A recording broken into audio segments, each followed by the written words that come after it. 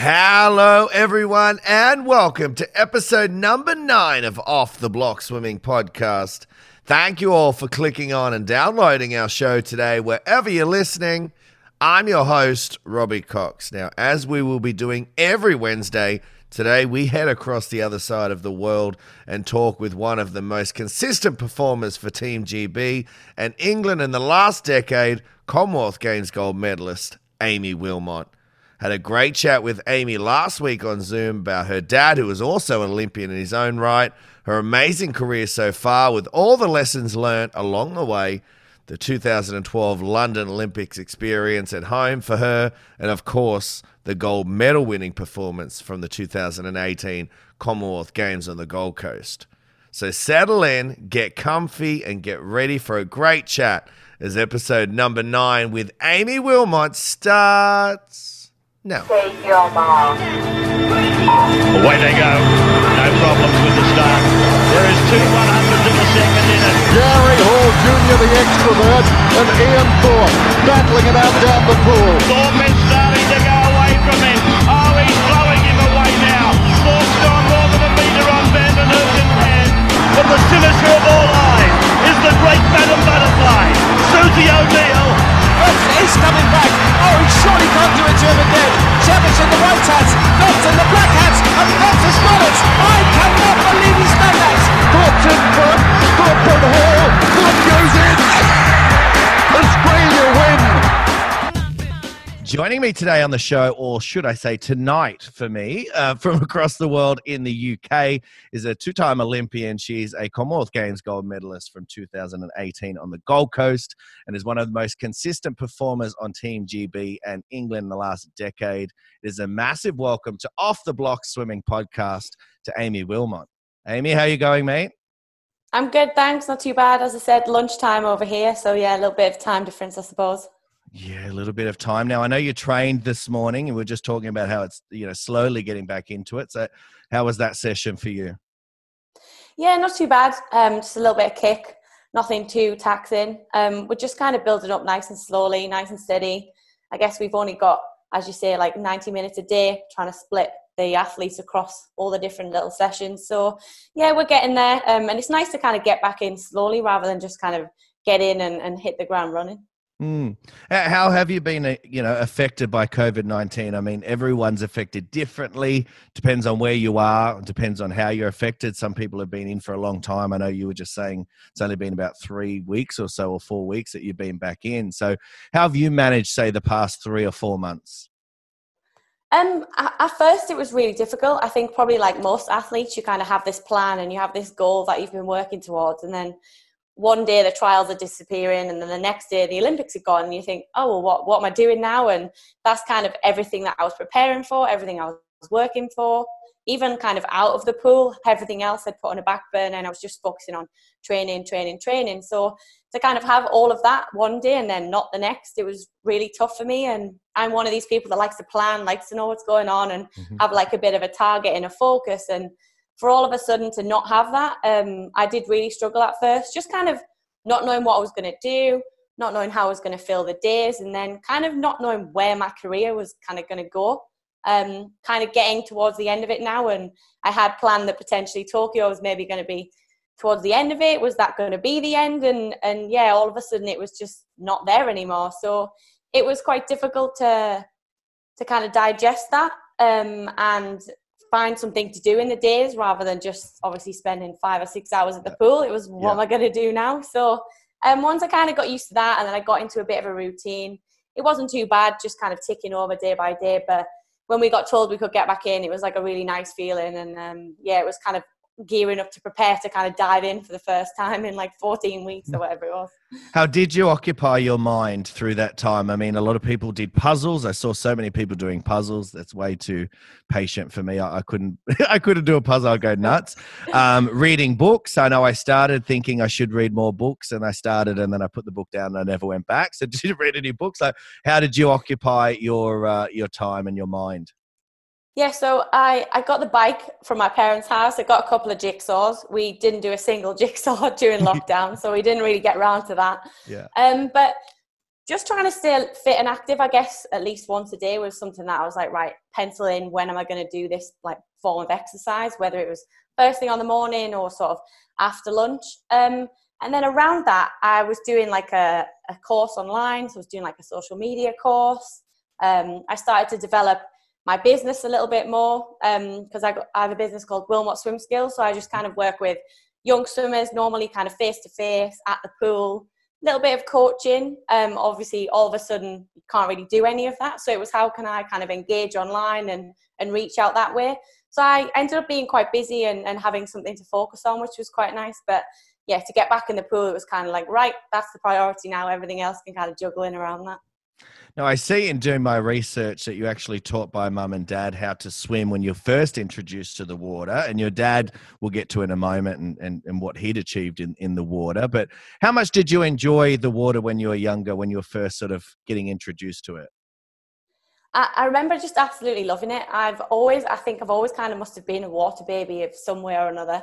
I remember being on holiday and just kind of hanging my feet over the edge of the pool, and there's videos of me and my mum and dad being like, stay away from the edge, get your armbands on before you're allowed in. And I think the first time I kind of just jumped in and went off on my own, I was on holiday. So for me, it's just kind of always been a thing that if you can be safe in the water, if you can have fun and just kind of enjoy it that way. And then little did I know that it would turn into kind of this career that I've had. And having, I guess, my dad and my mum kind of introduced me to that. And it was just such a fun experience for me. I just really, really enjoyed being in the water.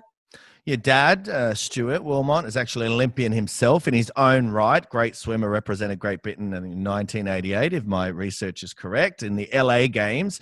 How much of that was a factor in you pursuing swimming, as you got older? Obviously, I don't think he pushed you in that direction, but, we all look to our parents and go, I'd love to sort of emulate that. How much of that was a factor for you?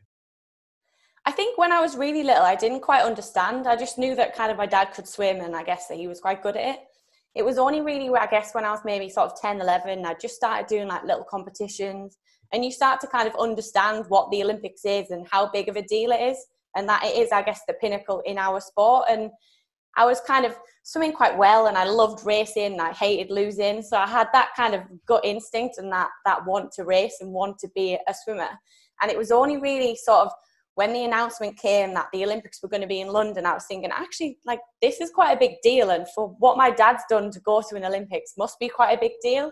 So to understand it sort of as I got a little bit older and really appreciate that what he'd done was what I was trying to then emulate, as you said, was like a nice thing to have him as a role model and as a support network. And then to kind of realize that, well, if dad can do it, then I can do it. And it just made it seem like a more realistic target because he'd been there and done that. So if he'd done it, like, why couldn't I? Yeah. Now, your dad actually, now is your business partner as well with the Wilmot Swim Skills, as we talked about before. You do, club visits, swim clinics, one-on-one coaching, not as much at the moment because you're unable to, but that's what you were doing. Like, what brought that about, and how much do you enjoy working with the junior swimmers? So my dad used to actually coach me when I was young. So sort of the age of 9, 10, he was kind of my coach on poolside as well as dad at home. And at that age, you kind of think you know better than your parents. And it was kind of just that experience that, well, he obviously did know what he was talking about, because when I look back, those fundamentals that he kind of instilled then sort of helped me with the rest of my career. So to have that relationship and him understand the coaching side as well as the swim side was quite interesting. And then I went down and did my coaching qualifications, and we kind of just like spoke a little bit about what he used to do back then and what we do now and the differences. And it just kind of became something that we've always been really interested in. And like, my dad loves swimming just as much as I do, and he'll follow me all around the world to support me. So it was like a nice thing to kind of think, right, well, we can now work together and we can kind of give back to the youngsters coming through the sport and have that little bit of inspiration. And obviously with him being male and me being female, it's kind of like, well, you can both do it. Anyone can be an Olympian. And it's just kind of down to how hard you work, the talent, the direction that you take it. And we just really enjoy kind of that side of it rather than necessarily kind of being on poolside. It's the smiles that you get and the, oh, thanks for coming. Like, we really enjoyed it. Like, I'm going to go away and make the Olympics. And it's kind of the inspiration that we're able to kind of give is really nice when someone kind of turns around and sort of says that to you.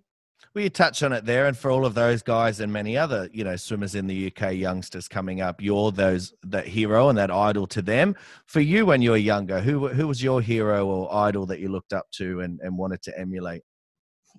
So when I was really young, when I was sort of 10, 11, I was pretty much a backstroke swimmer. I couldn't really swim, butterfly, couldn't get my arms out of the water at the same time. Was really like weak at front crawl swimming, so I was just always a backstroke swimmer. And at that age, I was like, who's the world record holder? Who's the best in the world? And like kind of doing a little bit of research. And there was obviously in Great Britain, there was Kate Sexton and Sarah Price and Karen Pickering. I was like, oh my gosh, these girls are amazing. Lizzie Simmons was only a little bit older than me. And then I was thinking at 10 years old, I was like, I'm going to break the world record. I'm going to be like Christina Regazzeghi at 16 and be this amazing swimmer.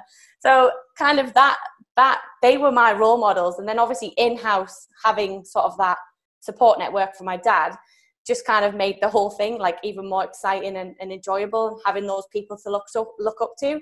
And as I guess I changed and developed a little bit, got a bit stronger, kind of medley swimming became my sort of thing. And I was like, oh, I'm quite good at this. And everyone else hates it because it's quite hard. So I was like, I can do this. I can work hard and get stuck in.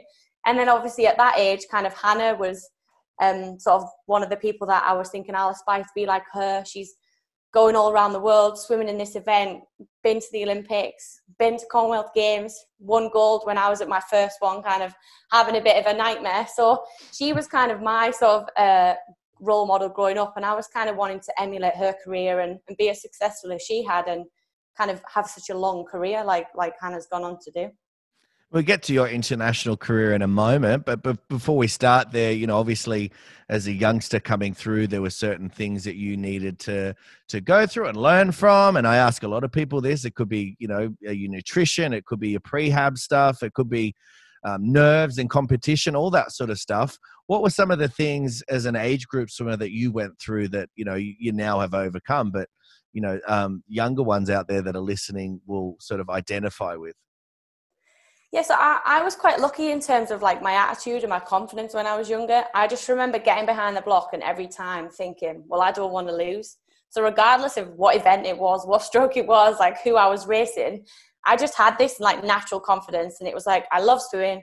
I know I work harder than pretty much everyone else in my squad, probably most people my age at the time. And that was kind of my like little comfort blanket. And then all of a sudden to not win, I guess, was my first time at the age of 13, was thinking, hang on a sec, like I'm normally the one in backstroke is winning everything.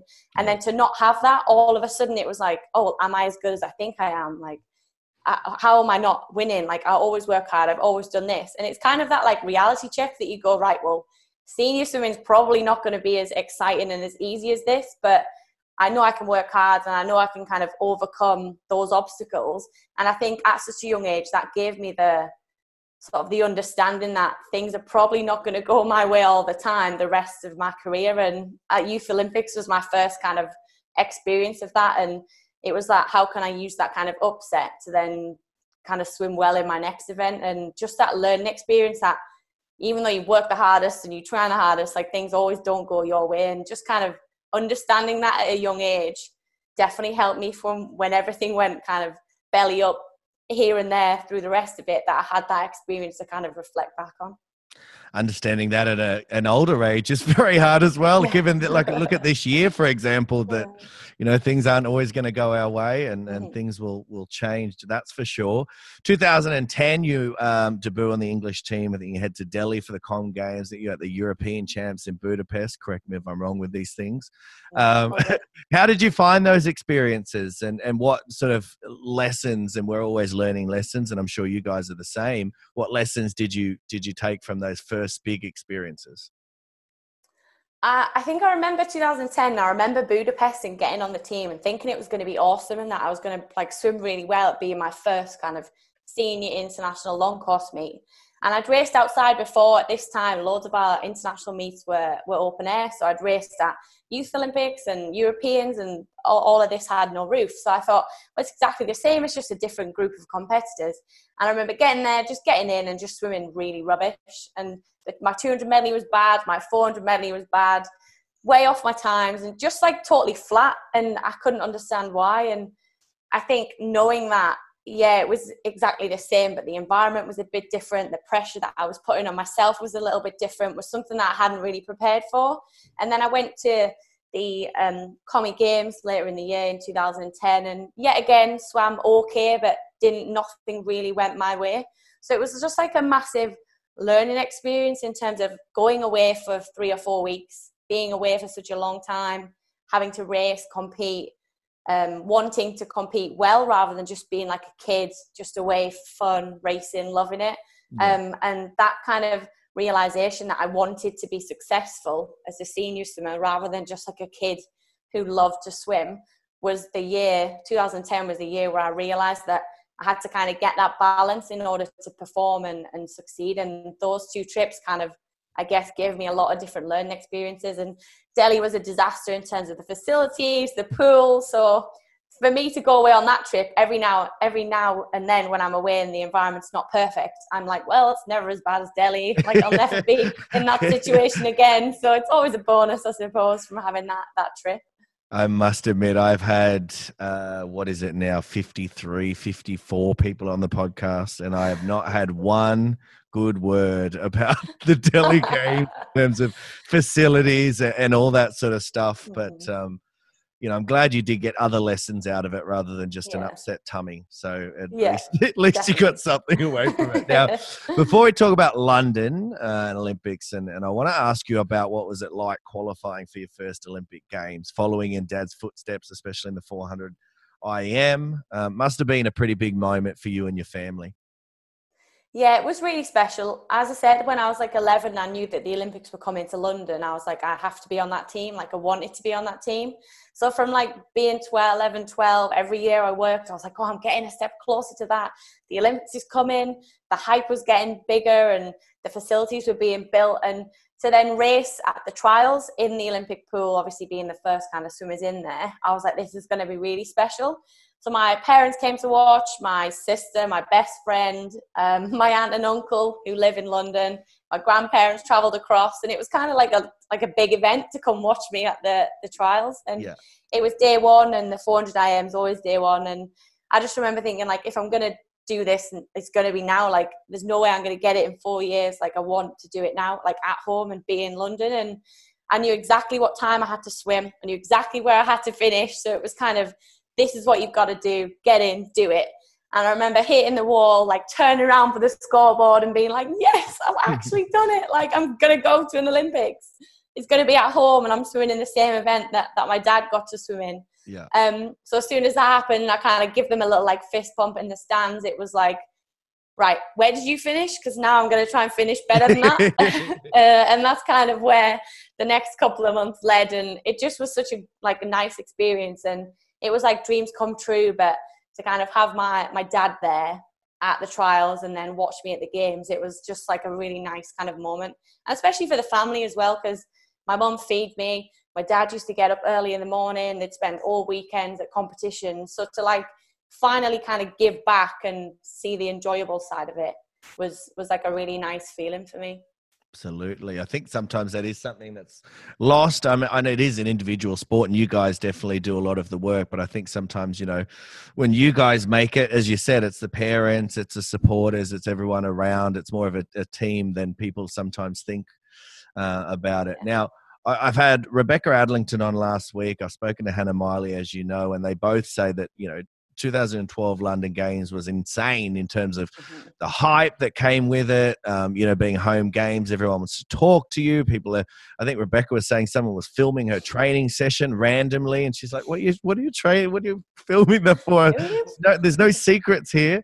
How was the experience for you? I mean, we'll get to the swimming in a moment, so don't give the answers away in terms of your racing. But what was the build up like, and were you ready for it? Do you think? I know you always wanted to be there, but once you got there, did you think, "God damn, I wasn't ready for this"?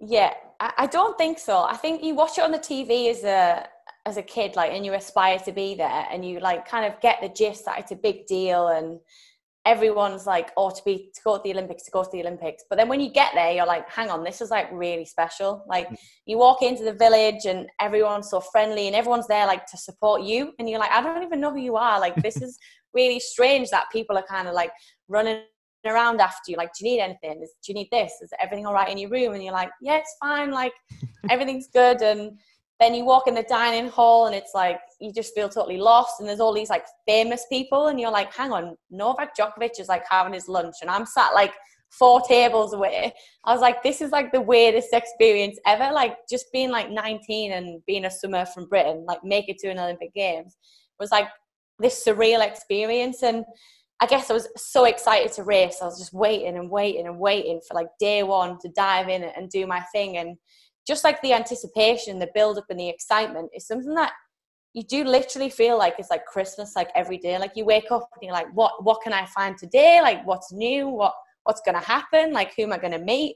And it's just this really like insane, strange, cool environment that you think will be awesome, but it always surpasses your expectations. Like, no matter where you are, even Rio was totally different in its own right. And to have it like on home soil and everybody in Britain kind of be like tuning in to what you were doing. You'd like turn on the TV and you'd be like, oh, they're talking about where I'm staying and like what's going on. And yeah, it was just this like awesome experience that like, it's just really difficult to kind of explain unless you've kind of been there and you've done it. What about your results in the pool? How do you look back on those?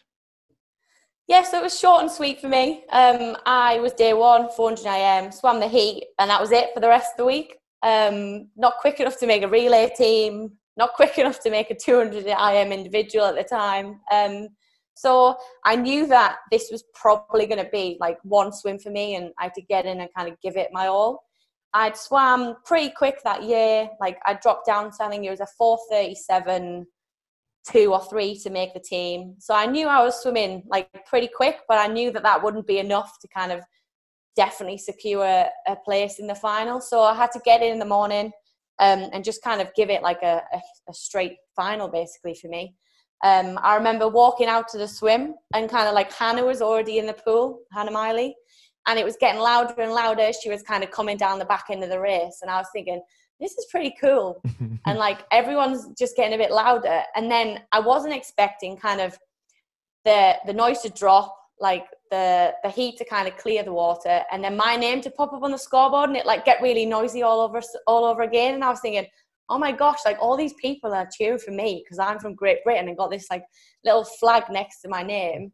And to be kind of behind the block, I thought, right, well, literally this is what my dream has been for so many years, and like I'm actually like living it right now. So like the adrenaline just went through the roof. I got in, swam like the absolute clappers down the butterfly length, probably messed up my pace a little bit. Finished in like a 4:38, which was my fastest ever morning swim by a good few seconds. Missed out on the final, but at that point I kind of didn't really care. I was like, I've literally just experienced like my dream and my goal within like 5 minutes. And I was like, that was what I was working for kind of like 6-7 years. So it was just like really special. And my family had all come to watch again because it was at home. So it was not too far to travel. And yeah, it was just that first kind of taste of, right, now I've been to one. Like, I don't just want to come again for the ride and be team cheerleader for the next 7 days.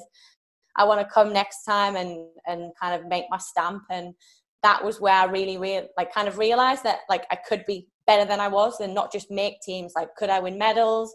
Could I make another Olympics? And it just kind of fueled the rest of that excitement and passion through till kind of now, really. Definitely sounds like you weren't just on autopilot though. You were taking it in. You were enjoying the moments. You were kind of, because you do hear that a lot, don't you? That people are so focused on their plans and all this sort of stuff that they shut everyone out. I think it was Grant Hackett the other day was saying he's never looked up into the stands. He always just comes out as focused. For you, were you really sort of just soaking it in though? I think so. I think because I I'd never kind of took anything for granted in my career so far. So I thought I might never make another Olympic Games. Like, it's something really special to do once. Never mind to do it again and again, or win a medal or break a world record or any of that. It was kind of like, this is what I've been working for, was to make that team, to also become an Olympian. And then to have that experience, I remember I went and sat in the stands just for like 10 minutes before I went down to my race, so I could kind of just see how noisy it was, like actually see it from the outside rather than just from like behind my lane, so that I could really appreciate like what I was about to do and what I was about to experience and kind of be a part of. And I think that was always my, like, deep down, it was like, well, I might never make another game. So if I just go on autopilot and just not take any of it in, not enjoy it, I'll have just wasted the experience that I've trained so hard to kind of have. So yeah, it was definitely for me about enjoying that. Obviously wanting to perform as best I could, and I did the best I could on the day with my fastest heat swim, but it was more of the experience, and what I'd achieved was something that I wasn't just going to take for granted and just try and soak it all up and remember it. And I'll probably never, ever forget that noise, really. Absolutely. It was so loud. You experienced something definitely that not many people get to, that home games and being at Olympics. And obviously, as you said, that's something that people can never take away from you. That memory will always be with you. Now, a lot of other memories through your career as well. And if you've listened to a few of my podcasts, which I know you have, you'll know that when I talk to someone who has done quite a bit within the sport, sometimes we kind of have to go through certain years, not quickly, but I just more give a snapshot and your best, stories and your best memories, because otherwise we would be here all day. And I know you've got plenty of time, but I don't think you genuinely meant that you have all day to chat with me. So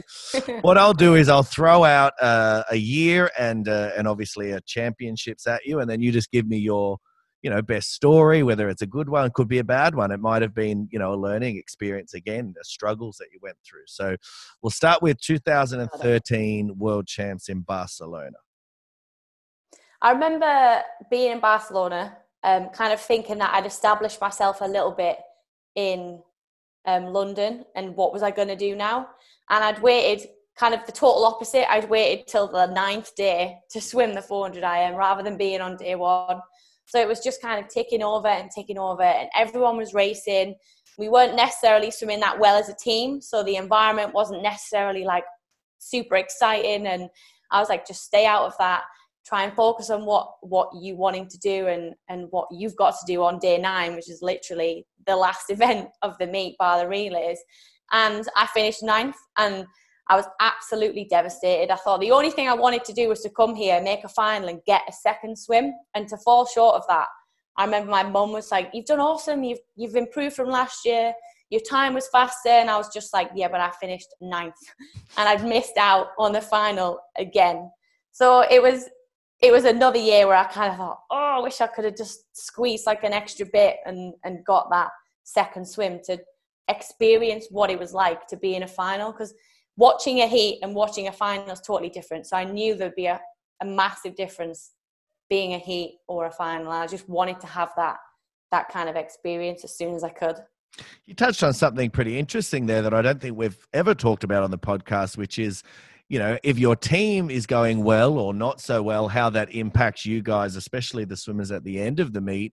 Even for Australians, I know we've had some brilliant meets where everyone's on a high every day. There's, medals and records. And we've also had, meets where things haven't gone so well. And usually it's like on day 4 or 5 that we're looking to this, savior or someone, Mac or someone to just come out of it and please get us a medal to say. What sort of pressure is on you guys to, if obviously putting on yourself, not so much that everyone's chasing you going, come on, Amy, we need you to really it's all about you. in our week. If you do this, though, we can do really well. Yeah, but what sort of pressure do you feel, as a part of the team to kind of step up when maybe things aren't going as well? I think it's not necessarily like, I guess, a pressure, but you kind of think, well, I'm part of this team. So to come here, I want to give something to the team rather than just kind of make it along the trip and just be here for the sake of being here. Obviously, you want to perform well for yourself, but then I guess you're representing your country. Everyone's watching, everyone's supporting. And as a team, you're just not necessarily performing as they would expect you to. It's kind of, I guess, sometimes can be not the best environment. It's not necessarily negative, but people aren't buzzing. There's not loads of chat. You're just kind of then thinking, right, who's up tomorrow? Like, what have we got in the pool tomorrow? Like, who are we trying to get behind now? And it kind of felt a little bit like that every day. And we were just falling like 4th or 9th the whole time. And it was kind of like how the meet was going. And people were still performing at their best, but we just weren't getting, not the lucky break, but we just weren't the right side of the medals or the right side of the finals as a team. And it was quite, I guess, difficult to be like, oh, come on. Like, you're just so gutted for your teammates that it's just that kind of like, oh, rather than the other way of it being like so exciting. And so then try and not absorb that and just kind of think, well, I'm still technically training. Like, I've got 8 days. Like, I'm only just starting taper in reality. 400 IM swimmer, I get like a week. So just thrown into the meet and just trying to kind of be involved, but step back and focus on my own swim was quite difficult. And then to get in and fall just short myself, I was just disappointed for myself. Another disappointing swim, I guess, for the team, because we were just the wrong side of another finalist. And it was, I guess, difficult to just stay in that bubble. And it definitely taught me a bit more about your day 9 at the next Worlds, what you're going to do differently, because you can't waste all your energy on everyone else for the first 7 or 8 days and then expect to perform your best. So it was another thing that I learned, I guess, just to absorb and learn from going forwards in whatever meet, wherever the 400 IM ended up next. Well, it ended up 2014 Com Games in Glasgow. What do you remember from there? That year for me was it was a really positive year, and I just didn't get the result that I wanted. So obviously Hannah was on here a couple of weeks ago. She was talking about like how she experienced that meet, and that whole year I'd been to altitude twice. I just moved. I was just finishing like uni. I'd gone part-time. I was taking like a little bit of a break to kind of focus a bit more on that year, because I knew that I was improving and I thought this could be my year. I dropped loads of time in like January. So I was thinking absolutely buzzing, awesome. Like everything's finally kind of going the way that I want it to. And I got to the games and I knew it was going to be a tough race, and I knew that it was going to be basically me versus Hannah. Like it had been all year. Every British champs in Britain for the last couple of years, it was me versus Hannah. It was in Glasgow, so it was going to be in Scotland, me versus Hannah. And yeah, I remember getting in for the race. The heat was really comfortable and not trying to get ahead of myself. I thought it's just going to be a battle tonight on who can get their hand on the wall first. And I was leading pretty much the whole way until the last 100 metres. I think we turned even at the 100-metre wall. And then 50 to go, she was like 0.0 something in front of me. And I guess me having burnt all my energy to get in front and stay in front, just didn't have anything left to come down that last 50. And Hannah with the adrenaline, and the Scottish crowd were going mental. And even I could hear that. I was going to ask, she did say that they were going nuts. Did you hear that? It was so noisy. Yeah. It was just the volume kind of like increased, and you knew that we were racing and you knew it was close. And I thought, if they're going that mad, she must be absolutely flying down this last length. And everyone on poolside was just going mad for both of us. And we were just having this mammoth race, basically. It felt like it was 50 metres. It just taken like 10 minutes rather than 30 odd seconds. And the wall was getting further away and Hannah was moving further away. And I was just digging and digging. And I just had nothing in me to go with her. And I finished silver at the Commonwealth Games, and I was absolutely like distraught. I was so disappointed in myself. I was like, this could have been my swim. Like, I'm always second in Britain. I'm always just falling short. Like, this could be the one where I finally get the gold. And again, massive PB, fell short, got a silver medal, and I was disappointed. And my parents were going mad at me, like, you just won a silver medal at the Commonwealth Games. And I was like, yeah, but it wasn't the colour that I wanted. I was winning. Did you not see for like 320 metres of the race? Like, I should have won. So it did take me a long time to kind of get over that and not then just presume that every time I was ahead, I was going to get swam over and die and not do as well as I should have. And even to this day, that is my PB. I have not gone as fast as I have in that one swim. So I know it was phenomenal and I know it was an amazing swim, but I guess you're just driven to kind of winning a medal over a time, and it's about the race, not the clock. So to just fall short and win the silver, and even on the podium, like, I didn't look very happy. I'd been crying, like, admittedly, I was peeved off that it wasn't me on the top podium. So it wasn't necessarily the nicest kind of day for me. I remember my coach at the time, Lisa Bates, was like, just don't worry about it. You've swam the best you could have swam. You couldn't have gone any quicker because you've just done a PB. And I went to bed thinking, well, yeah, I've done that, but still I didn't win the gold medal. And I had 200 fly later in the week.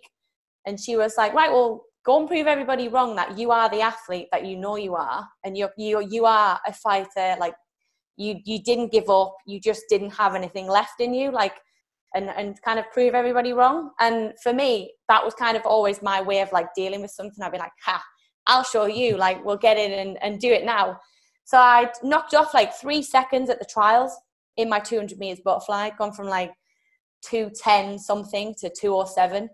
So I was like, right, if I can get back down to that and like it wasn't just a fluke and I can do it again, like I could be really competitive in the event.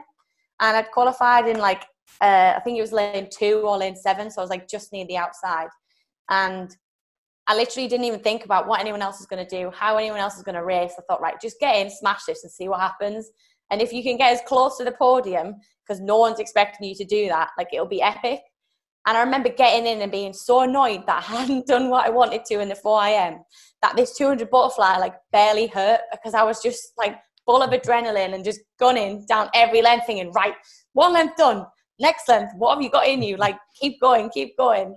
And I didn't actually realize like how close I was to even winning the gold medal until we came down the last length and I hit the wall, knew that nobody was really around me. And it was basically a battle between me and the girl in lane 7. So we were like opposite ends of the pool. And I went 2:07 again, pretty much equaled my PB, and kind of felt like I'd redeemed myself by making a second podium and getting a medal for Team England that nobody was expecting. And that was kind of what made up for the whole trip for me. It was, well, I came away with 2 silvers rather than just kind of one disappointing one. Yeah. How do you look back on it now? I know, just, now, obviously in the heat of the moment, you were upset about it and you were disappointed that you didn't get the result you were after. I know you haven't heard it yet because it has come out, but I interviewed Grant Hackett the other day, and he's been on another Australian podcast and openly said that he looks back on his 2 silvers as failures. He said, nobody could tell me any other way. When I look at it, I failed. There's no other way. He goes, it actually disgusts me to look at those medals because it just infuriates him to look back. Have you moved on now, or do you still look back and go, should have been? Like, mixed emotions. I look back and think that was my best ever swim. Like, that was my PB, and I've still never been as quick as that. So it was technically my best ever swim in terms of time in my career. But the flip side of that, I'm like, it wasn't the medal, it wasn't the colour that I wanted. It was disappointing. So it's like always got those mixed emotions where, yes, it was the best that I had, and the best that I had should have won me that gold medal, but it didn't. So it's still kind of like a little bit bitter, a bit raw. And it took me a couple of years to kind of get over the fact that someone said to me as soon as I swam, you need to improve your front crawl, because if you're going to compete internationally, you need to be stronger in that. And straight away, that was kind of the red flag. And I was like, oh, am I never going to be winning medals? Like, am I never going to win the gold because I'm not strong enough at the back end? Like, and that stuck with me for a few years and made some of my swims a disaster, because I'd be going out too slow thinking I need to save energy for the back end. And it, especially in 400 IM swimming, it's like a really kind of tactical event. You've got to think about where your strengths are, but where other people's strengths are, and not focusing too much on everyone else, thinking about what you're doing. And it just kind of like made me lose my head for a bit, and I couldn't work out what the best way for me to swim my 400 IM was, even though I'd already found it because I just swam a massive PB. So it was like, took me like a couple of years to realize that what I was doing was right. I just wasn't strong enough on the day, and another athlete was better than I was. And to have that realization 2-3 years after that was like, what on earth have you just been thinking about, like, for the last 3 years? you've been over-analysing and just overthinking everything when you actually swam a PB, and that is your best way to swim that event. Yeah. So it was a little bit tricky in terms of that, and everything was then kind of like, I was a lot more nervous behind the block. I guess a bit more kind of apprehensive because I was worrying about the last length before I'd even dived in. And that's now what I tell swimmers not to focus on, because it is the biggest thing that messed up all my swims, was worrying about the end result before I'd even got in the pool. And it took a few years, as I said, to realise that I was basically being stupid and silly, and that I almost shouldn't have listened to whoever told me that, and just knew that I was good enough, and I gave my best shot. It wasn't because I wasn't good enough or anything else. I just didn't have that on the day. And to kind of realise that a few years later, I was like, Amy, what were you thinking?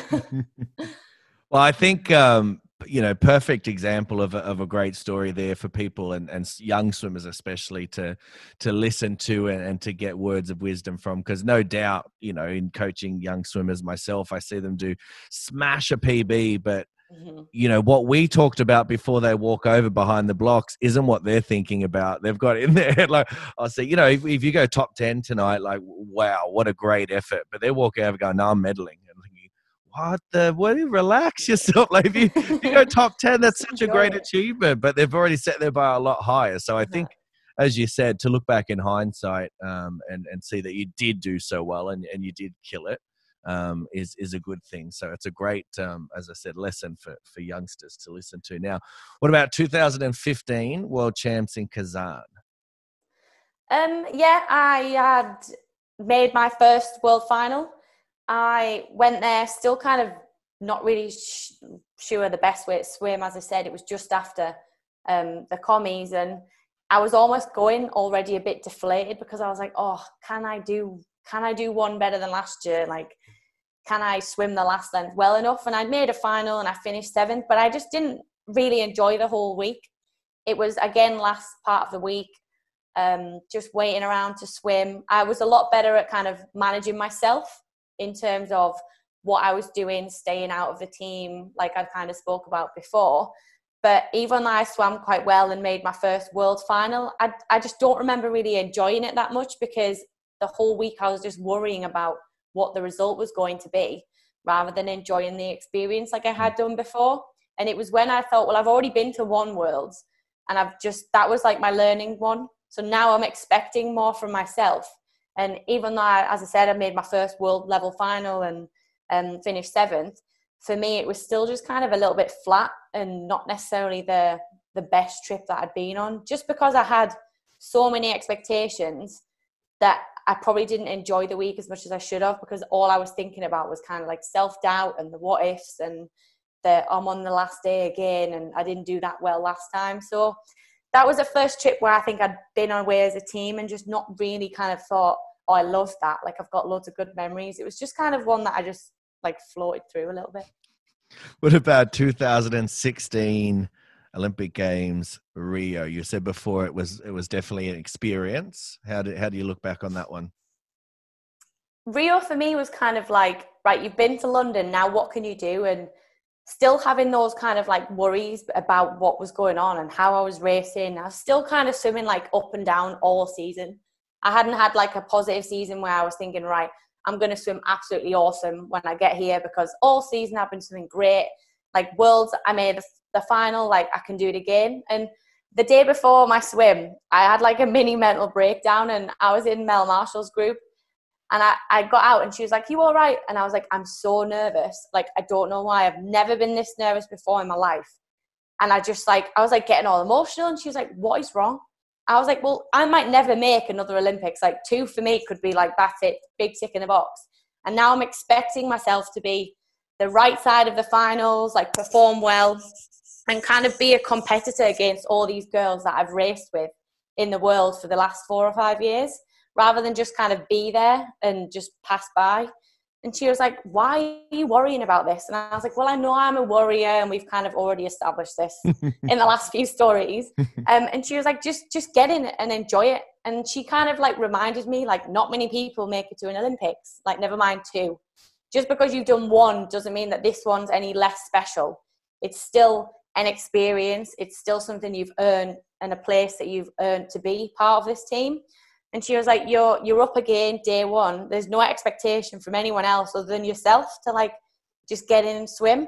And as soon as I'd had that like little mini talking to her, I was like, you know what? Doesn't matter how I'm thinking about the end result, because I haven't even dived in yet and I was already worrying about it not being my best. So I went to sleep that night. I felt so much better, and I woke up and I thought, right, this could be my last ever international competitive swim. So that was kind of where I was coming from it, with that mindset, because yeah, I was lucky to make the other teams and I knew I worked hard and deserved to be on them. But it was almost like that realization of we never guaranteed a place every year just because you've done it the year before and you're quite good at swimming. So I thought, right, well, I'm going to get in. I'll give it my best. I was in the same heat as Maya Dorado, so I was like, right, she'll be making it back, so I've got to try and give her a run for her money. And swam an awesome heat, went like 4:34 flat, and I was like buzzing, the fastest I'd ever gone in the morning by like, I think nearly 2 seconds. Made it back in the final, and then I'd never gone that quick in the morning, and I hadn't realised how much energy it was going to take out of me. So I was going in, I think, rank 6, and I went 4:35.0, so I went literally 1 second slower. And initially I was like, oh, I've gone slower. But then as soon as I kind of got out and reflected on the swim, within about half an hour, I was like, you've just given 2 of your fastest swims in one day. Like, I couldn't ask any more for myself. And maybe I'm not meant to win an Olympic medal. Maybe I'm just going to be one of those people that's competitive, but you don't have to win an Olympic medal to be good at swimming. And like that realization was kind of made Rio that little bit more memorable, in terms of, even though I was expecting something from myself, like I'd kind of achieved it because I'd made an Olympic final. Like the first time I'd made it there, this time I'd improved like on my placing. I was competitive. And it was just a really nice experience. And then to kind of have Hannah in the final, and I guess I was a bit peeved that I hadn't necessarily gone as quick, and obviously she just missed out on the medal. So we were sharing a house in the village. So we pretty much spent the whole night chatting, talking about the swim, about the day, everything else. And then we kind of like not put it to bed, but it just was a nice way to kind of have that day, rather than it just be like, Amy, you finished 7th and you're disappointed. Like, what are you talking about? And just to realise that, well, I'd made it to the Olympics and I'd been better than the one before. So it was a really cool day. And then I swam the 200 butterfly. Didn't necessarily go as quick as I wanted to. Never raced that sort of world level, so I hadn't got a clue what I was expecting to do. Didn't make it back. And yeah, it was just a totally different environment. The village, everything about it was as special as London, but like polar opposites. What about, you mentioned a few of the people that you raced against now. So something I'm interested in is your top, say, 3. So what I've got here is top 3 people that you love to race domestically and people that you love to race internationally. So we'll start with domestically. Give me your top 3 people that you love to race against domestically. Obviously, Hannah's top of that list. Whenever we race each other, we normally push each other to do the best that we can. So one of us will normally do better than the other. One of us will be happy. One of us necessarily won't. But we kind of push each other to be competitive in this country, so that when we get overseas, we know that we've got that high level of competition. We're just taking it and adding in a few more competitors. I guess kind of growing up, I used to love racing sort of Kerry-Anne Payne, because she was one of those ones that I knew was going to be strong at the back end of the race. So if I could be up there or ahead, I knew that I had to dig in to really stay ahead, because she'd be coming back for me a million miles an hour down the freestyle then. And then I guess recently kind of having, I guess for the youngsters in Britain, we've got a young girl coming through called Katie Shanahan. And to see her race, it just reminds me of myself a little bit, because I guess I was young racing sort of 20-year-olds. There was a massive age difference when I was sneaking in British finals kind of in lane 6 and 7, being like, shouldn't really be here, but here I am, and I'm tiny and I'm 15. And she just kind of reminds me a little bit of that, in terms of she gets in, she'll race, she'll give it 100%. get out. And it's just, when she's on a good day, you're thinking, I better get a move on because she's coming and she'll be the next me or the next Hannah or whatever in this country. So I guess those three were always fun to race. And I guess it's just like different, you get different experiences with each one. What about internationally? Who are your favourite swimmers to be in a final against that you look across and you're like, all right, let's go? So although I hadn't necessarily raced Maya Dorado that much until she kind of just popped out, swam awesome at the Olympics, she was awesome to race. I knew that, like me, she had quite a strong backstroke leg in that event, kind of coming from that background. So to race her in the heat, I knew that, well, this was going to be a competitive heat, could put me in a good lane, and if I was good enough and I hung with her, maybe she could carry me all the way through. So she was always really fun to race. I guess racing Katinka Hosszu she is the best medley swimmer in the world, and she's won numerous medals. You can't even count them. I've always raced her at Europeans, been competitive there, and I guess even in terms of like local competitions throughout the year, we'd done European meets, raced in Rome, swam in Belgium at Flanders, and she's kind of always there. So especially as I was improving, she was kind of one that, even though she was in London with me, you didn't really, I guess, know who Katinka Hosszu was. So that name then became a medley staple, and it was, right, I'm racing Katinka. She's one of the best in the world, now the best in the world. What if I can hang with her? What can I learn from her? Like, how can we race together and get the best out of myself? So she's always awesome to race, and I guess because she's so good, you just kind of have that respect in terms of, well, you know she's going to perform. Can you go with her and can you give her a run for her money, basically, was how I used to kind of approach that. And I guess not necessarily raced her, but I used to really look up to Steph Rice. She was kind of the first woman that went under 430. She swam very similar to the way that I swam in terms of like her pacings. And I used to kind of like set my training times off how she swam a 400 IM. Because I was thinking, well, in terms of percent, if I knocked like a little percent off each bit, then it was kind of going to get me a 429.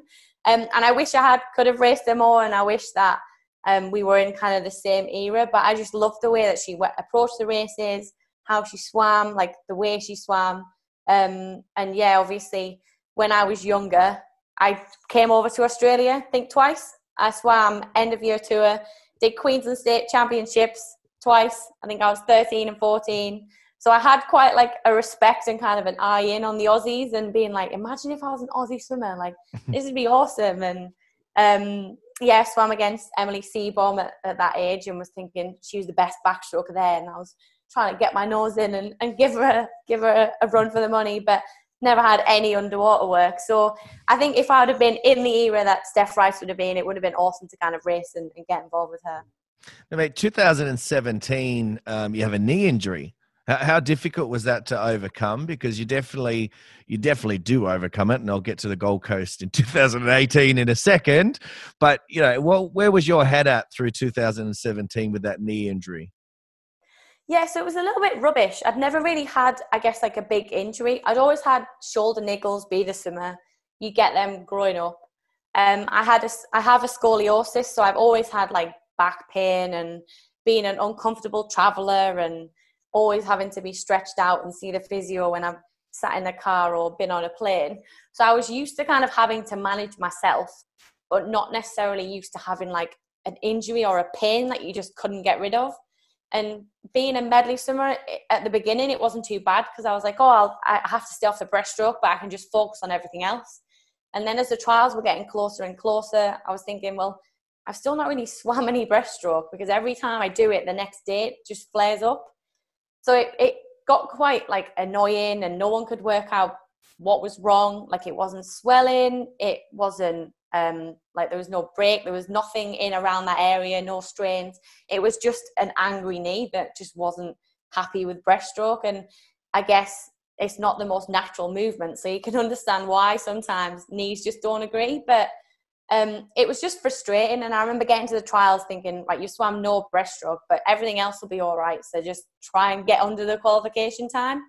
And I did, and made my, I guess, the time for the Worlds and qualified, and then I guess never really got there because everything else happened. You talked about your coach, Steve Tigg. How good has he been for your career? Obviously, I think about 3 years you said you've been working with him. How has he helped, keep your career going and obviously take it to the next level? Yeah, so in 2017, when I had sort of my knee niggles and I wasn't really sure kind of what was going on and how I was going to perform, I was in London still training with Lisa Bates. So I trained with her for sort of the 4 years or 5 years maybe, through London, through kind of everything in between. And I was kind of getting to that place where I was like thinking that swimming was becoming a bit more of a chore. Obviously with my knee, it was becoming a bit of a pain, and it just wasn't kind of, everything wasn't ticking the boxes. It was becoming like a bit of an effort. And then I qualified for the Worlds and I fell over and had a really bad accident. So I didn't make it to the Worlds and I broke 2 ribs. How do you manage that? How did you manage this fall? What happened? I have to ask. So I'd qualified for the World Champs and I was on the World Prep Camp, like about 2 weeks after the trials. And I was thinking, right, I've got to the Worlds now. It's all about my knee. So I was with like the members of staff and I was like, just about making my knee better.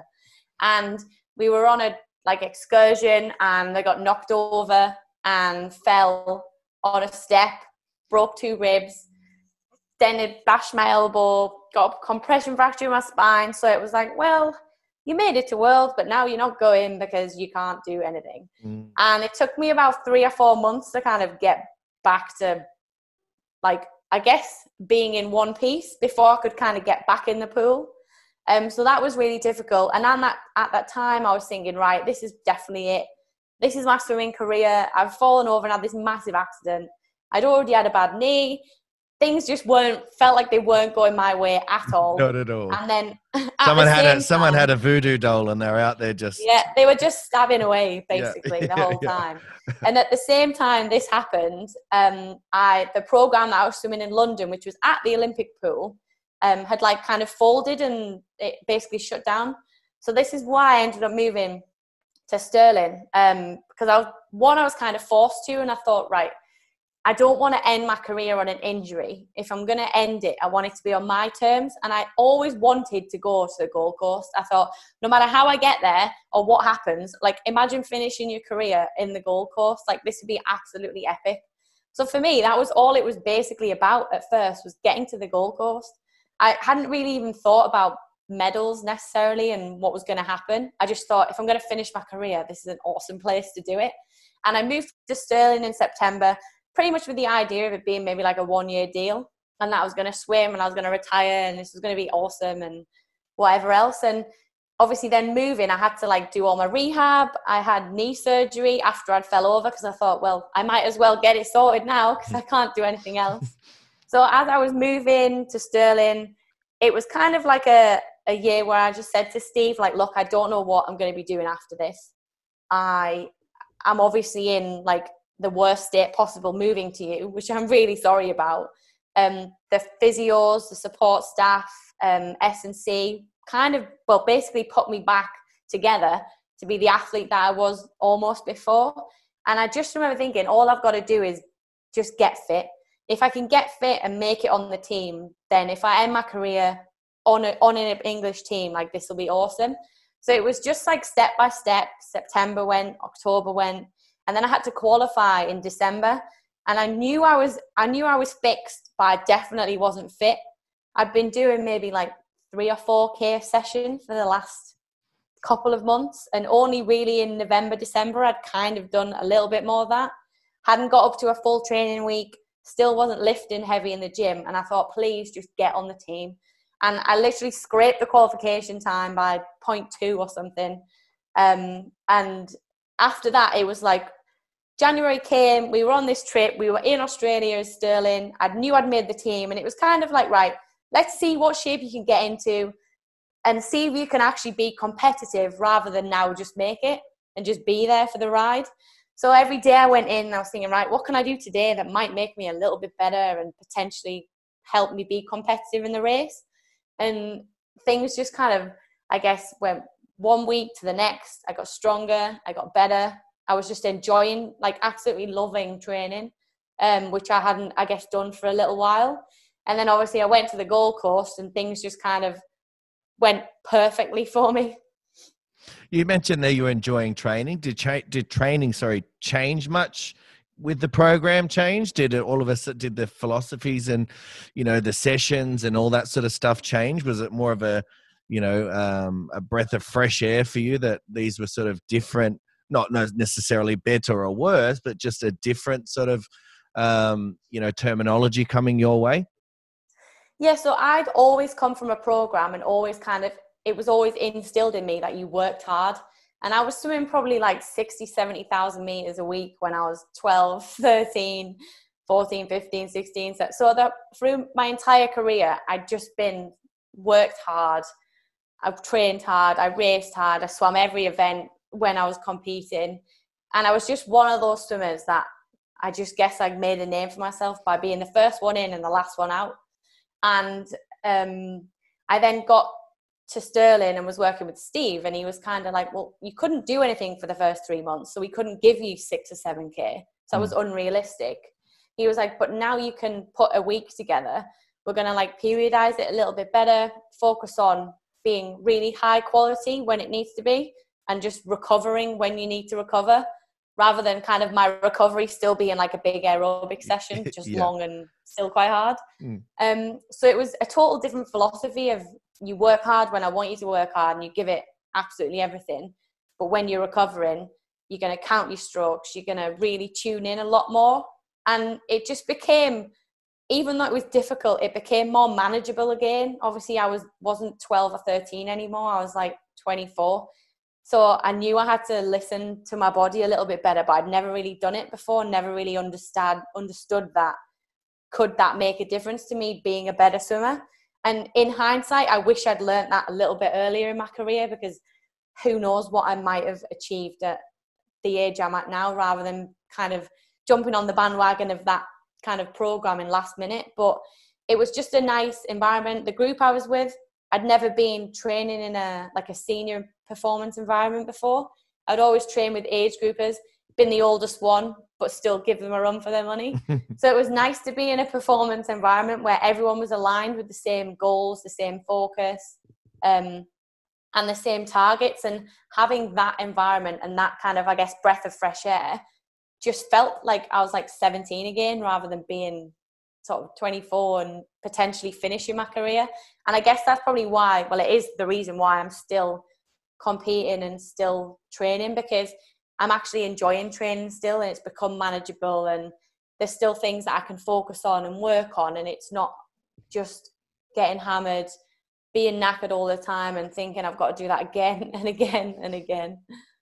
Now, Commonwealth Games, Gold Coast, you said that was your goal. You just wanted to get there. Then by the time you qualified, then you're like, okay, well, I don't want to just get there. I want to see how good I can be on the day. Well, gold in the 400 IM is how good you could be. A huge moment for you in your career. And obviously going through, you know, your career as I have done just now, obviously it even feels like it would have been a really big moment for you personally. How proud are you of that moment? Because you've battled probably a lot, not so much just physically with the injury before, but obviously mentally and all those sort of things of overcoming. Am I good enough? Am I not good enough? Should I keep going? What's going on? Here you are now, 2018 gold. You know, you more than proved that you were good enough. How proud are you of that? I guess everyone asks, like, what's the pinnacle in your career? And although making my first Olympics in London was one of those, I think finally kind of getting my hand on a gold medal was so special. Even in terms of being on home soil and being at like British Championships, Hannah would always have won the gold and I would always have took home the silver. And it was never really the other way around. And for it to happen, like internationally at a Commonwealth Games on the Gold Coast, like under floodlights, my mum and dad had come out to watch. They thought, well, if this is going to be a last swim, we're definitely not missing it. My mum had never been to Australia, so it was even like a special moment for her. So she'd done the trip. And it was, I kind of had the feeling of like, whatever will be, will be. And I remember saying that, like one of my friends said that to me before I went. And she was like, well, yeah, you've been injured and everything will either fall into place. So like, try not to worry about it and just enjoy it. And this was when I was being a grumpy whinge bag that I was injured and everything else wasn't necessarily happening. And I remember just thinking like back to that moment and being like, you know what, she's totally right. Like if I win a silver medal tomorrow, do not cry, do not be upset about it, because it's a silver medal at the Commonwealth Games. And from where you've come, it's still a massive achievement. So I kind of had the understanding with myself, like gave myself a talking to and was like, whatever you get tomorrow, like be happy with it, because you know you're going to give 100%. So you can't then beat yourself up if you doesn't get the colour of the medal that you want, just because it's not the colour you wanted, because I knew in myself that I was going to give 100%. I wasn't going to think, I'll just get behind the block and maybe like tactically give it a bit of this and just get out and think, I could have gone faster, because I knew that wasn't me. So it was almost be happy with what you got. And then the day of the race, I woke up and I was like, right, whatever will happen today is going to happen today. If it's a silver, smile when you get that medal. You want a nice picture this time, because the last one you're all red eyes and not looking the best.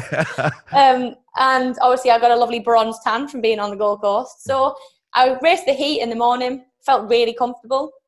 And then I thought, right, you know what, tonight let's give it a go, see what happens. You know you've got to race a little bit more tactically, because at this point it was obvious it was going to be again me versus Hannah, and it was going to be that battle for who was going to get which colour.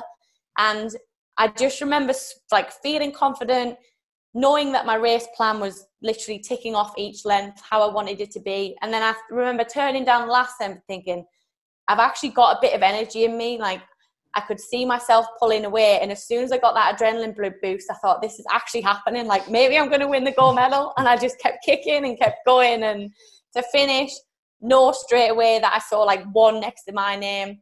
My mum and dad, I knew exactly where they were, and they were going absolutely mental in the stands. And I was like, oh, I've done it. And it was just like a really like nice moment. And it was, I finally won a gold rather than kind of always being the person who comes in second. And yeah, it was really special. And I guess the medal's really nice and the ribbon's even snazzy. So it makes it all 10 times better. What I love about all of that is a few things. One is that this moment culminates and just hearing you talk in you finally realizing that, you know, whatever will be, will be. I'm not going to overanalyze this. I'm just going to go out and do my best. And if my best is good enough, then it is. Whereas, you know, the years prior, you kind of overthought things a little bit. And secondly, you mentioned you're a grumpy whinge bag. I love how through this whole chat, you're very like self-aware of how, you know, whether you're being a sook, whether you're being cranky about something, you're very like self-aware of it. And you like, yeah, I am doing that. I understand that. You kind of own it a little bit. Like some people wouldn't own it. They'll be like, no, I'm not like that at all. Yeah. Like, I guess sometimes you are your own worst enemy. And it literally took my mum, I guess, like shouting at me at the age of 24 and being like, you either get on with it or you stop swimming and you stop whinging that you're in 2 bits on the sofa. And I guess because I am always self-aware of what's happening, I try and understand that what is happening, how it'll help me and what the result might be. So to finally just be like, you know what, stop worrying, stop thinking, just get in and swim because you just love swimming and you love racing. It was like finally like a sigh of relief because I wasn't carrying all that pressure on myself. But then it was just so much fun. And I was on the Gold Coast and like I was racing under like floodlights. So it just was this awesome like experience. Before I'd even dived in, I was just buzzing to get in. Now, we've danced around it a little bit in terms of your race plan for a 400 IM. We've touched on it slightly, but give us a little insight into, you know, what is your race plan? When you step behind the blocks and you've centered and you're zoned in and you know what you're about to go in and do, how does that look to you? What are your main sort of points that you got to, as you mentioned before, you tick in the boxes as you go. What are those boxes? So I try and break it down into like, I guess, eight lengths. And really just simplify it because I almost think, well, I've done the work in training. I've worked to the paces or the feel or whatever it might be. It's just a case of like reminding myself of like the big focus that I'm going to try and tune in on.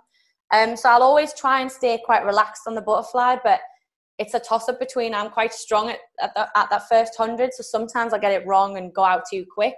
And even though it feels comfortable, I know I'll suffer later in the race.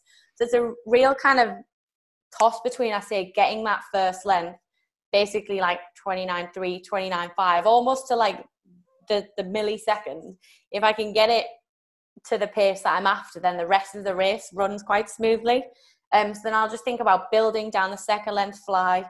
I'll always think about building into the walls rather than just kind of getting around them, because I'm not necessarily the quickest on rotation, so I know I've got to do something about it before I get there. So I'll think about building down the second length. And the backstroke for me is one where I try and push on a little bit because I'm quite strong in that stroke, but making sure I'm not overworking the legs. So I'll be quite arm dominated. I'll think about kind of the rhythm and just trying to get into that rhythm as quick as I can, because often that first length backstroke can be a little bit too slow for me, and then I'm trying to pick it up and just kind of fall out of that momentum. And then I guess breaststroke, I like to say that is potentially one of my better hundreds in terms of splitting the field and being competitive. And I'll always think about being long and strong and powerful, trying to keep my count to around about 20 strokes. Sometimes it's lower than that, and I think, oops, this might be a bit too slow. Like, try and pick it up. You're getting to the wall and you're on like 16. You need to do maybe at least 2 more in the last 6 meters. Yeah. So yeah, just trying to think about just the power and the connection. And then down the second length, it's like, right, you've only got 150 meters left now. Kind of really pick it up and pick up the rate a little bit on my breaststroke, but stay connected. Almost try and remember that I'm faster when I'm technically better. So rather than just revving on my breaststroke, for me, it's about holding the water and keeping that count quite like low. And then I just think of the freestyle, like you've got nothing else to lose. Keep your head still, because I have a habit of it getting a bit lost. I guess as an age group swimmer, that was my worst habit, just my head being all over the place. Never really learned to keep it still on front crawl until I was about 17. So I try and think about just keeping my head still. I think about getting my rate up on the first length and then really just bringing in the legs on the last length. And I guess sometimes it goes that way. Sometimes you'll think, there's a little bit off. But I know if I try and stick to kind of those focus points, then no matter how the race is going, I know I can either respond or react. And I've got a little bit of my strengths to work like here and there. So I guess I've tuned that over a long time, and there was a point where I'd just get in and go mad from the beginning and then realise and wonder why I'd come back 66 and a half and Maria Belmonte could come back in a 62 and I'll be like, what? So I've learned my lessons over the years to pace it a lot better. Oh, it's funny when you said that about the fly, and sometimes you get a bit too excited and you go a bit too hard, and it never feels like it's too hard at the time, because as a coach, so often that's the chat. And it's not even just in IM. It could just be in 100 freestyle. We talk about easy speed, and we want to get out fast. We want to get out too hard. And the swimmers will come back and they just lean over the post. They're huffing and puffing. And like, don't know what happened. Felt so good in that first lap. Like, I wasn't even trying. I'm like, I might have felt that way. But you were trying. I can assure you were trying. So yeah, definitely. I think anybody out there can relate definitely to that. Now, you've had a brilliant career by anyone's standards, and I think you've been very consistent over 9-10 years. What motivates you to keep going? Like, how do you inspire yourself to keep producing results and keep getting yourself on teams? And because I can imagine it wouldn't be easy. You see a lot of swimmers come along and they make a couple of teams and they fizzle out because of one thing or another, and everybody goes through that. I'm sure in your life there's been many things that have come and gone in terms of distractions or things that you've had to overcome, but you've still managed to stick it out and be still there in the contest, which is a credit to you. What's the secret to that, Joe, do you think? I think for me, and if you ask anyone, like, I'm a bit of a swimming geek. Like, I just love swimming. I'm not necessarily someone that'll like sit and analyze everyone else's performance and know all the best times in the world in every event. But when it comes to what I do and getting into training, like, I just love swimming and I just love training. And I guess for me, racing's the really fun part.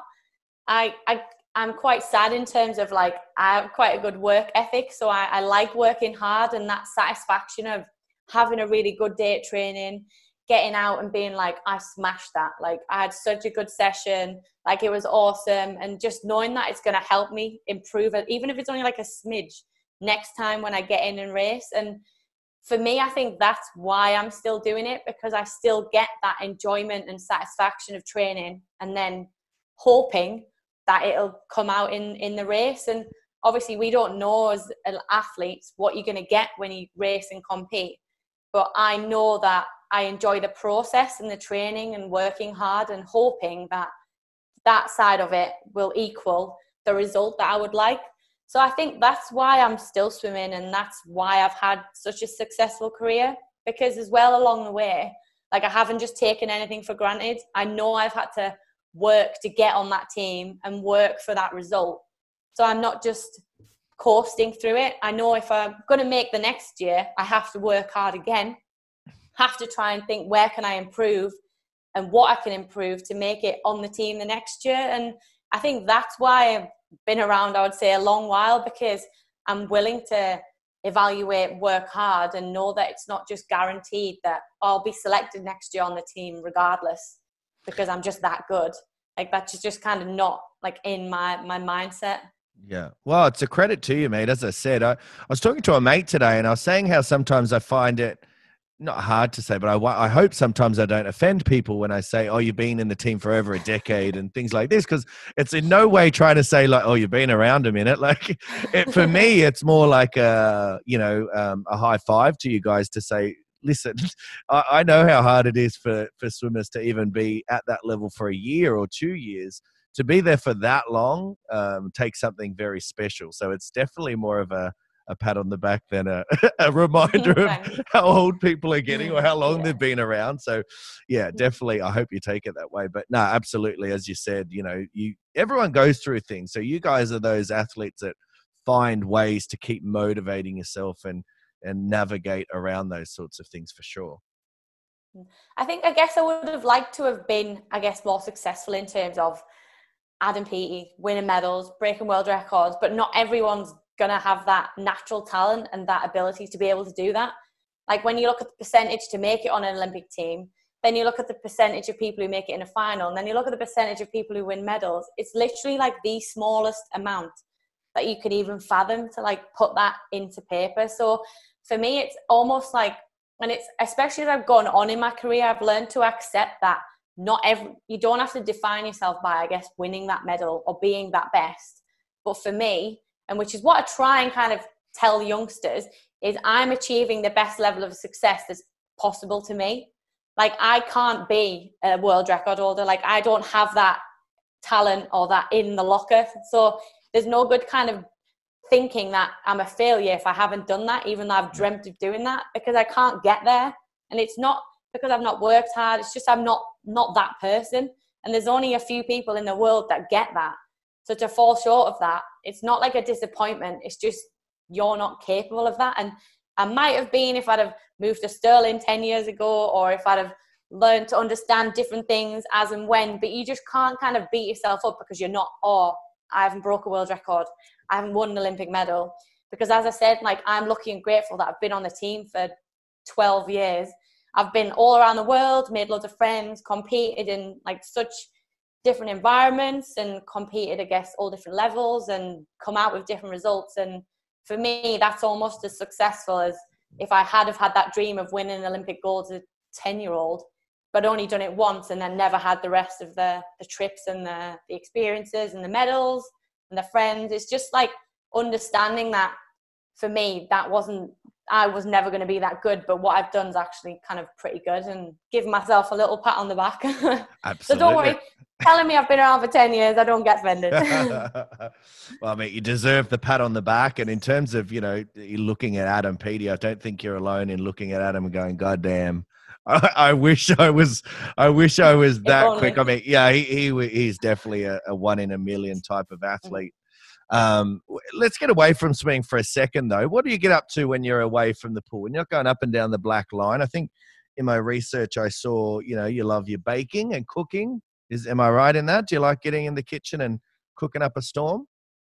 Yeah, so I'm not good in the kitchen, but I'm not one of those microwave meals and pop it in the microwave. Quite enjoy. Like me, it's okay. You can say it. I'm not good at it. I'm glad that my wife is a very, very good cook, and I get very well looked after. Yeah. So I quite enjoy getting in the kitchen and making something nice for dinner. I guess you come home from training, you're always starving. So whether I make it before, whether I spend like some time in the kitchen to enjoy that, I just kind of like that, I guess, process of just kind of shutting the kitchen door and being in there for half an hour, 45 minutes, longer if you're doing a Sunday dinner. And like, I always think it'll definitely last longer than like 5 minutes on the plate, but it never does. But I just enjoy the process of just, I guess, like switching off a little bit and just kind of cooking. What else do you get up to when you're away from the pool? What do you like to do? I'm quite content like with myself. So sometimes I'll just sit, maybe get a notebook out, scribbles, be organized, write lists, because that's something I'm always methodical. So I'll be like, oh, what am I going to buy in shopping, and what have I got to do this week, and what timeline have I got coming up? So I quite like to just kind of sit, put a bit of music on, just have some time for myself, because I guess we're always so busy and we work so hard. It's sometimes nice even to just sit, put the telly on and just tune out, watch rubbish for half an hour. I've got some questions coming up a bit later in terms of TV and stuff that'll give us a better insight into what you're watching. But for now, without a doubt, Team GB are in a pretty good spot at the moment. You mentioned Adam Peaty's name before. From an outsider's perspective, you have the bird's eye view in terms of being involved within the team. How excited are you and a Team GB for, say, Tokyo next year? And fingers crossed that still does go ahead. You guys are in a good spot and are looking pretty strong in terms of, the team across the board. I think, especially for me, because I've been around and been on so many different teams, you can see the difference between even like the London team and the swimmers coming through at the moment. It's a case of everyone wants to be on that team to be successful. No one's kind of along for the ride, just kind of making it and coasting. Everyone that gets there wants to be a part of something special and a part of Team GB and add to that success. So I think definitely from like the outset and being involved in that, you can just see how like everyone works hard, the hunger, the drive, and the success that people want our British swimming team to be successful. And we're not just kind of hoping to get to Tokyo because it'll be cool. We want to get there and perform. And I think a little bit that's where the team kind of atmosphere and the attitudes have changed a little bit from when I was on the team as a youngster to now. You see people come through and they're wanting to be the best, not just wanting to be a part of it. So that's definitely, I guess, something that is quite a nice kind of environment to be in amongst the team. And I think going towards next year, if everyone's got that same grit, then hopefully we'll have another successful year as a team. Now, as I mentioned before, I like to finish these chats with some less serious questions, because I think it gives us a better insight into what you like at home and what you like to do when no one's around, and what you listen to and what you watch. So it's pretty rapid fire though, so don't overthink it. And whatever you think is right is right. Because I've had people when I say like favorite music and their favorite music is country music, but they're too embarrassed to say it. I think, no, that's fine. It's a very safe space here. Whatever you like. If you like Spice Girls, if you like, Venga Boys, whatever you want to throw out there, go for it. So, whatever first comes to your mind. So favorite music, what do you like to listen to? Pop, a little bit of everything, but I got into like Eminem and listening to that like a lot before a race. Yeah, Lose Yourself. Do you listen to that when definitely. You're coming out? I think I know all the words to like 25 to Life, but I'm not willing to sing them to you right now. I remember I went to watch it. I think I was like 15 when one of his first like tours out to Australia, and it was hard to get able to go because there was such a big uproar in Australia about his lyrics. And I remember like everyone was up in arms about Stan and all this sort of stuff. So people like, don't go. And I ended up going with my mum. My mum took me. So that was an interesting, I think I ditched her at one point, but it was an interesting experience nonetheless in my like yellow bloody jumpsuit pants or whatever I was wearing. It's horrible. Yeah. Anyway, I don't even know I brought that up. Now, what about favorite movie? What sort of movies do you like to watch?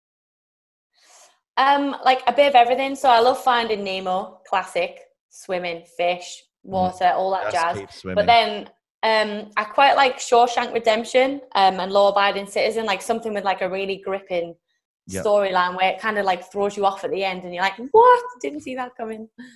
Do you have Netflix? Yeah. Have you seen I See You? No, a few people have said that. Not been down that yet. Maybe I'll put that on the list. Yeah, put it on. Let me know how you go. Because I know, obviously, if you like those sort of thrillers, and it's very interesting. Nothing too scary, though, because I'll be like behind a pillow. Well, yeah, I mean, if it is, don't blame me. What about favorite meal? What are some of your favorite things to cook up? I'm really sad, and I guess as a swimmer, I just love spaghetti bolognese. So if I'm racing the next day, I'll cook spaghetti bolognese, just like a habit. Quite like a carbonara.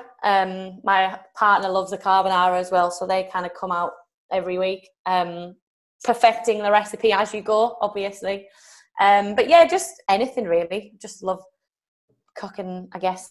Something new is always exciting as well, because you don't know how it's going to turn out.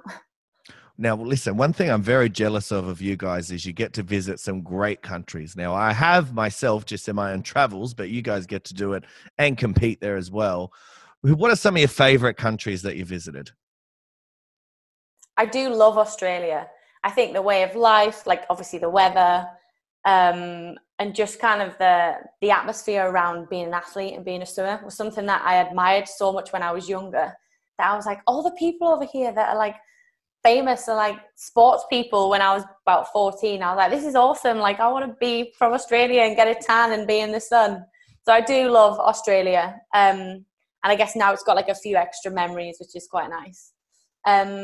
But in terms of, I guess, like I really like being in Budapest as well, in Hungary. That's quite a nice place in Europe for me. Does that place go off when you're racing Katinka? I can imagine that would get pretty loud. Remember when I've done a few kind of European meets there before, and you think like it's only like kind of a duel, and the noise is insane. And you're like, what? What about your favorite TV shows to binge watch? What do you like to get stuck into? Oh, favorite TV shows to binge watch. I quite liked Entourage, and I want One Tree Hill, but these are so old that probably half the kids listening, they'll be like, what are you on about? No, they won't understand, but I definitely understand One Tree Hill. And Sophia Bush was a very big, crush of mine. I did love that show. Now, yeah, I'm sure you were. Who was yours? Was it Lucas? Was he your favorite? Yeah, I think so. But you always kind of like fall in and out of love with Chad Michael Murray, like one way or another. And then when he was in Cinderella Story, I was like watching that on repeat. Much the same as you. I did like that show, but I was a Hilary Duff fan as a young boy growing up. What about favorite quotes? You know, you've had some coaches. You would have been on teams. You mentioned Mel Marshall. You know, gave you some great words of wisdom. Do you have any quotes that have stuck with you that you look back on?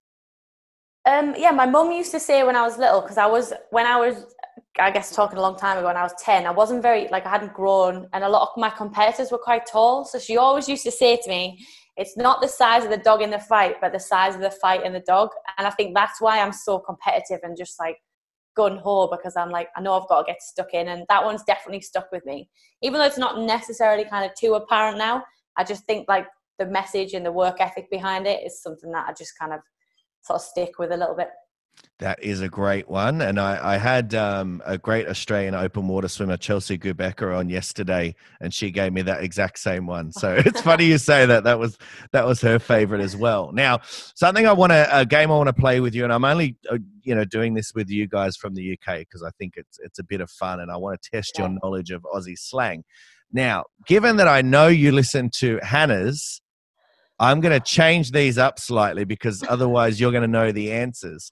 So give me 2 seconds. I'm just going to grab up these other ones that I have sitting on the side. Yeah, well, I had prepared some that were similar to Hannah's, and then I heard you say that obviously you listen to throw a spanner in there for you. Yeah, well, I just don't. Well, I don't want to make things too easy for you, mate. Otherwise, what's the point of this game? Now, so it'd even be more embarrassing if I just got them all wrong then.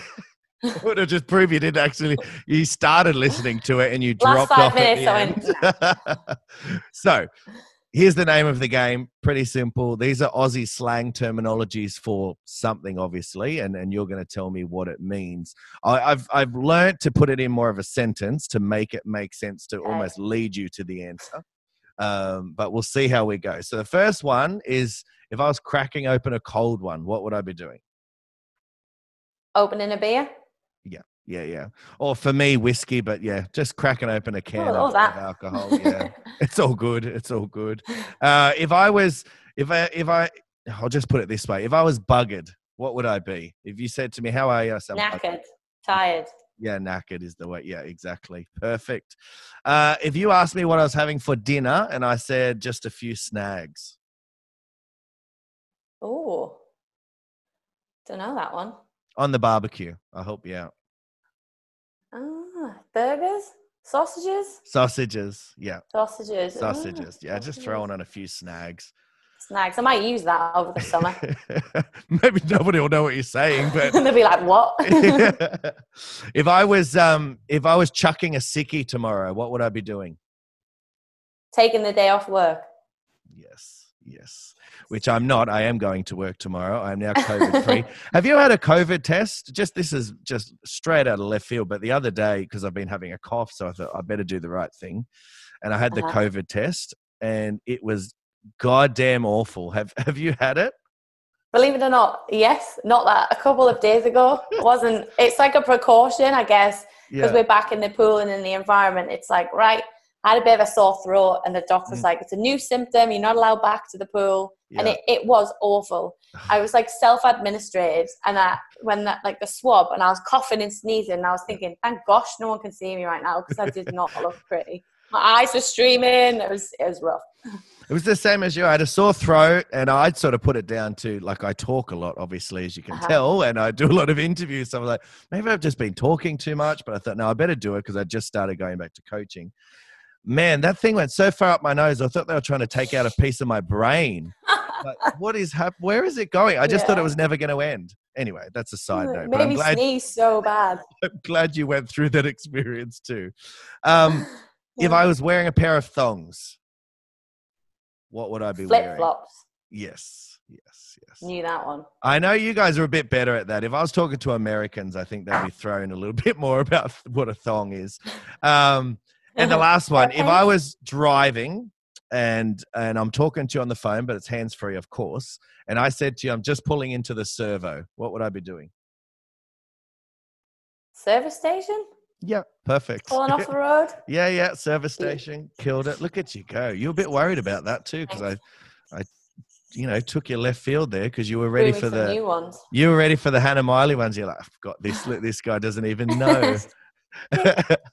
Mate, finally, listen, I want to talk to you about what you think, or what you want more than what you think your legacy to be in the sport. So when coaches are talking about Amy Wilmot to their athletes, how do you want to be remembered as an athlete? And what do you think, your legacy would be? I think it would be nice if people kind of said that I was a girl that worked hard, was consistent, could kind of perform, hopefully when I needed to perform, and just never really gave up, even if things weren't necessarily the easiest. That would be quite a nice legacy, I think, to kind of have. Well, I think definitely anybody that goes through your career will definitely see that. And as I said, what a perfect, especially 2008.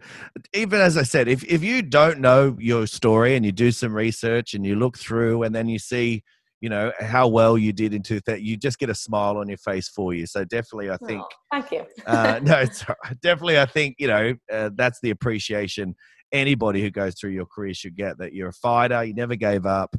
And you kept pushing forward. I want to thank you very much for coming on for a chat. I know you're busy. You're getting back into swimming. You've got the swim skills, the business there that you're getting stuck into. So I definitely appreciate you taking the time to come on. It's been an honor, privilege to go through your, a remarkable career.